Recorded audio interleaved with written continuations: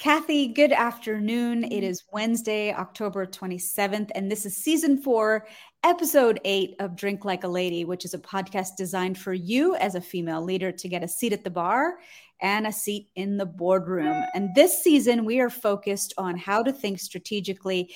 And very specifically for this episode, we are doing a deep dive into the Amazon business model and the strategy that you can learn from it.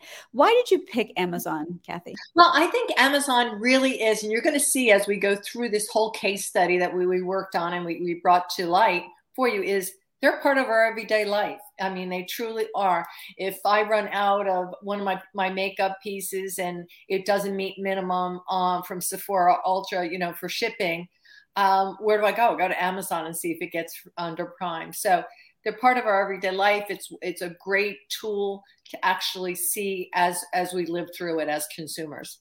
Absolutely. So their overall strategy is to sell everything and keep us totally ingrained in their ecosystem. Yeah. But I think there's some viable questions to ask as we go through their business model that you as a listener can ask yourself about your business and decide whether or not your business model can pivot based on what you've learned. So I guess we start where Amazon started, which was in Jeff Bezos's garage. And he took what was it, $245,000 from his parents to start the company. Well, I bet you those parents are pretty proud right now, pretty happy that they invested that $245,000. And here's what I think is interesting. Amazon launched in 1995. That was the year I graduated from college. It was the world's largest bookstore.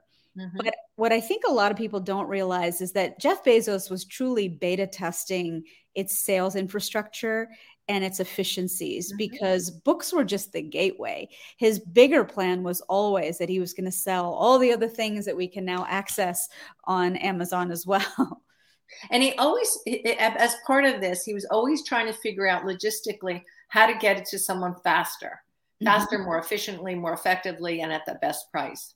So, I think the big takeaway from just from that first pivot away from books and to everything else under the clear blue sky, he realized that after he kind of put that beta test out there with the books, people not only wanted their books, but they wanted to get their books as quickly as possible. So if you're thinking about pivoting your business model, you got to figure out what truly matters to your consumer and then adjust your business based on those needs.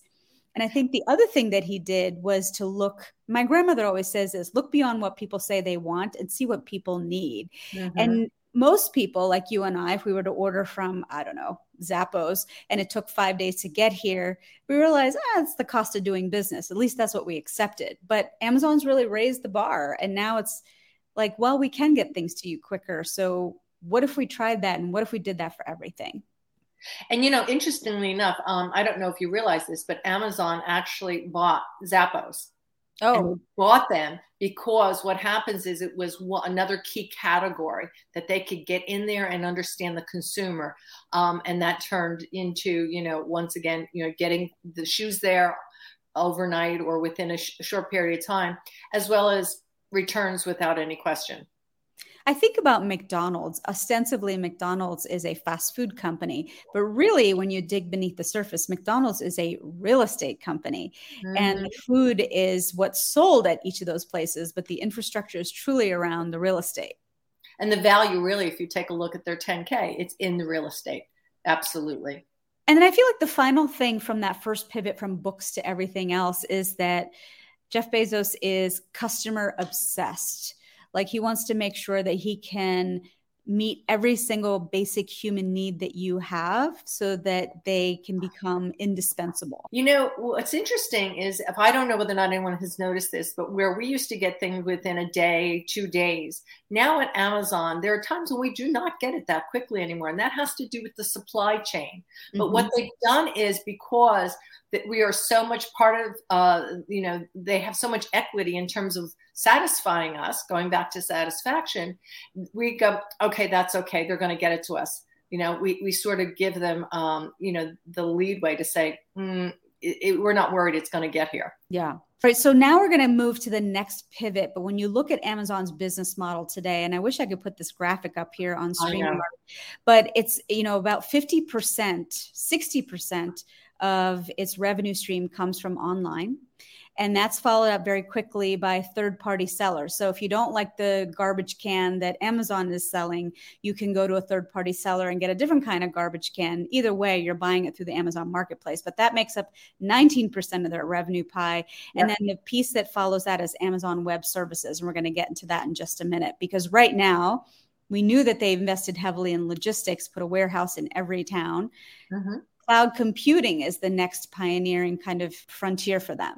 What's so interesting is if you understand the revenue streams, they're all integrated. They're all part of an ecosystem that drives each other. So having all of those really tied very closely into the the primary goal of the company makes a lot of sense, and that's why they're all growing. And I think a great example is the Kindle, right? So up until 2007, Amazon sold stuff, but they didn't really make anything.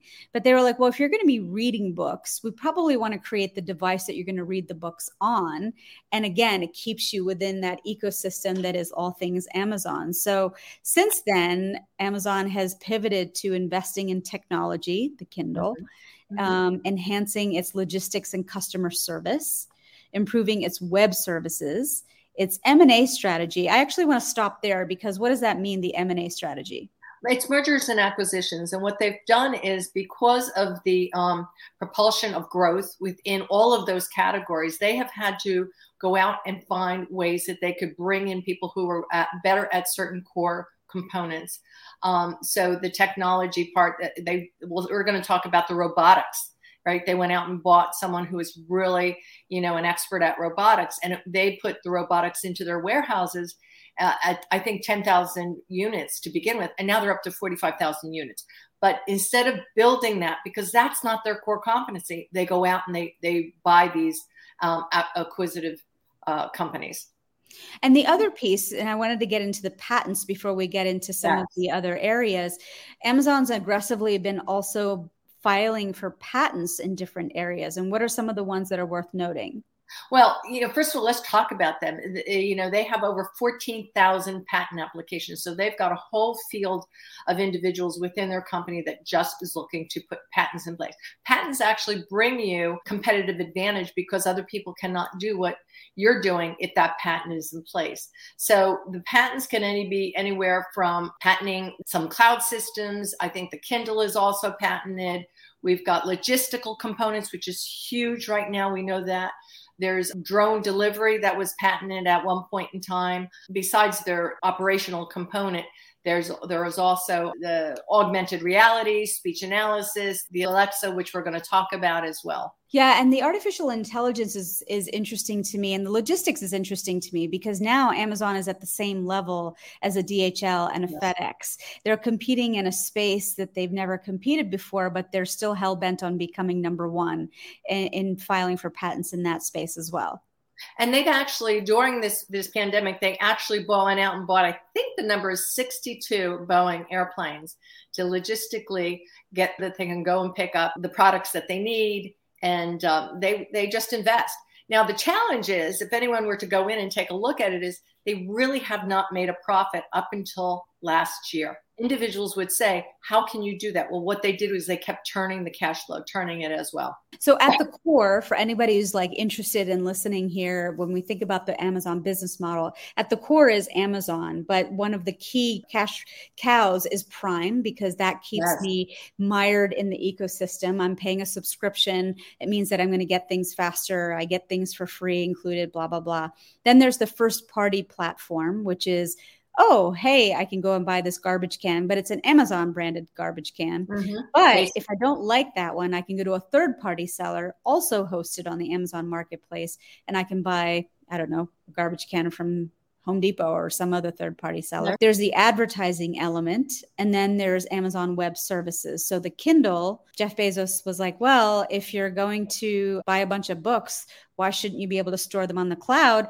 And if you want to watch it on your iPad, hello, Apple product, you should be able to do that because everything is in the cloud. And that is very smart. I mean, what happens is he was always looking forward. And when I say him and his team, absolutely. What's next? What's ahead of it? What is trending and how to get in front of that? And how do they beta test it in such a way that they know how to roll it out very quickly. You and I both read the Bezos letters, and one of the things that he said in his letters to shareholders is always be evolving, always be evolving. And I'm actually thinking about that in my own business as I'm moving forward. All right, let's get into some of the patents and some of the acquisitions or different technologies that the company has been investing in. What else do we need to know about the patents? So the patents are, first of all, they're 97%. They are grant rated at patent level, which means they absolutely know how to put the patents together to go and get them right off the bat. And then what happens is once they're applied, there's an abandonment rate. And people say, they're not turning their wheels. They're literally doing the work, making it effective and making it work. So their abandonment rate is about 2.5%, which is nothing compared to the 14,000 patents that they currently have. So with that, we know that there's a lot of cloud computing patent going on. We know that there's the augmented reality. We've got Facebook looking at metaverse, and that they're looking to change their name within the next week or so as well. Speech analysis, logistics, artificial intelligence, huge. And some of the patents we've got going on is media entertainment. And that certainly took off. And you see it at the award shows over the last few months. Now let's talk about the technologies, the different technologies. And I'm going to ask you at each juncture, since this is your list, what was the strategy behind it? So Amazon Robotics, we already know that Amazon's using robots in its warehouses, but what was the strategy behind that, since that's what we're focusing on this season? I mean, they are growing at such a huge level of growth that to get the amount of individuals to work from the staff and then to get them up to par as quickly as they needed to supplement that with robots. That also, by having robots in place, what happens is they can actually digitalize what's going on, how fast, etc. Of course, robots may break down, but they don't break down from physicality that humans do as well. And then the next one, well, they actually acquired a company, to your earlier point, Kiva Systems, because they didn't want to get into the business of building robots, but they did acquire a company that designs the robots for picking and packing. And that's what we mean by one of their strategy is you always stay within your core competency. You go out and you take a look. Who's the best in the field that you're looking to bring in as an operational excellence, marketing excellence?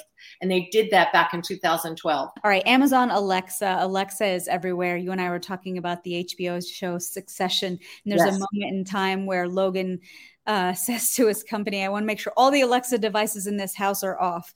So what was the strategy behind Amazon Alexa? They really thought that the Amazon Alexa would be part of your life and it would help you become an assistant. So that the Alexa customer assistant type of thing. Sometimes we'll be in the kitchen, we'll be talking. That's where we have our Alexa.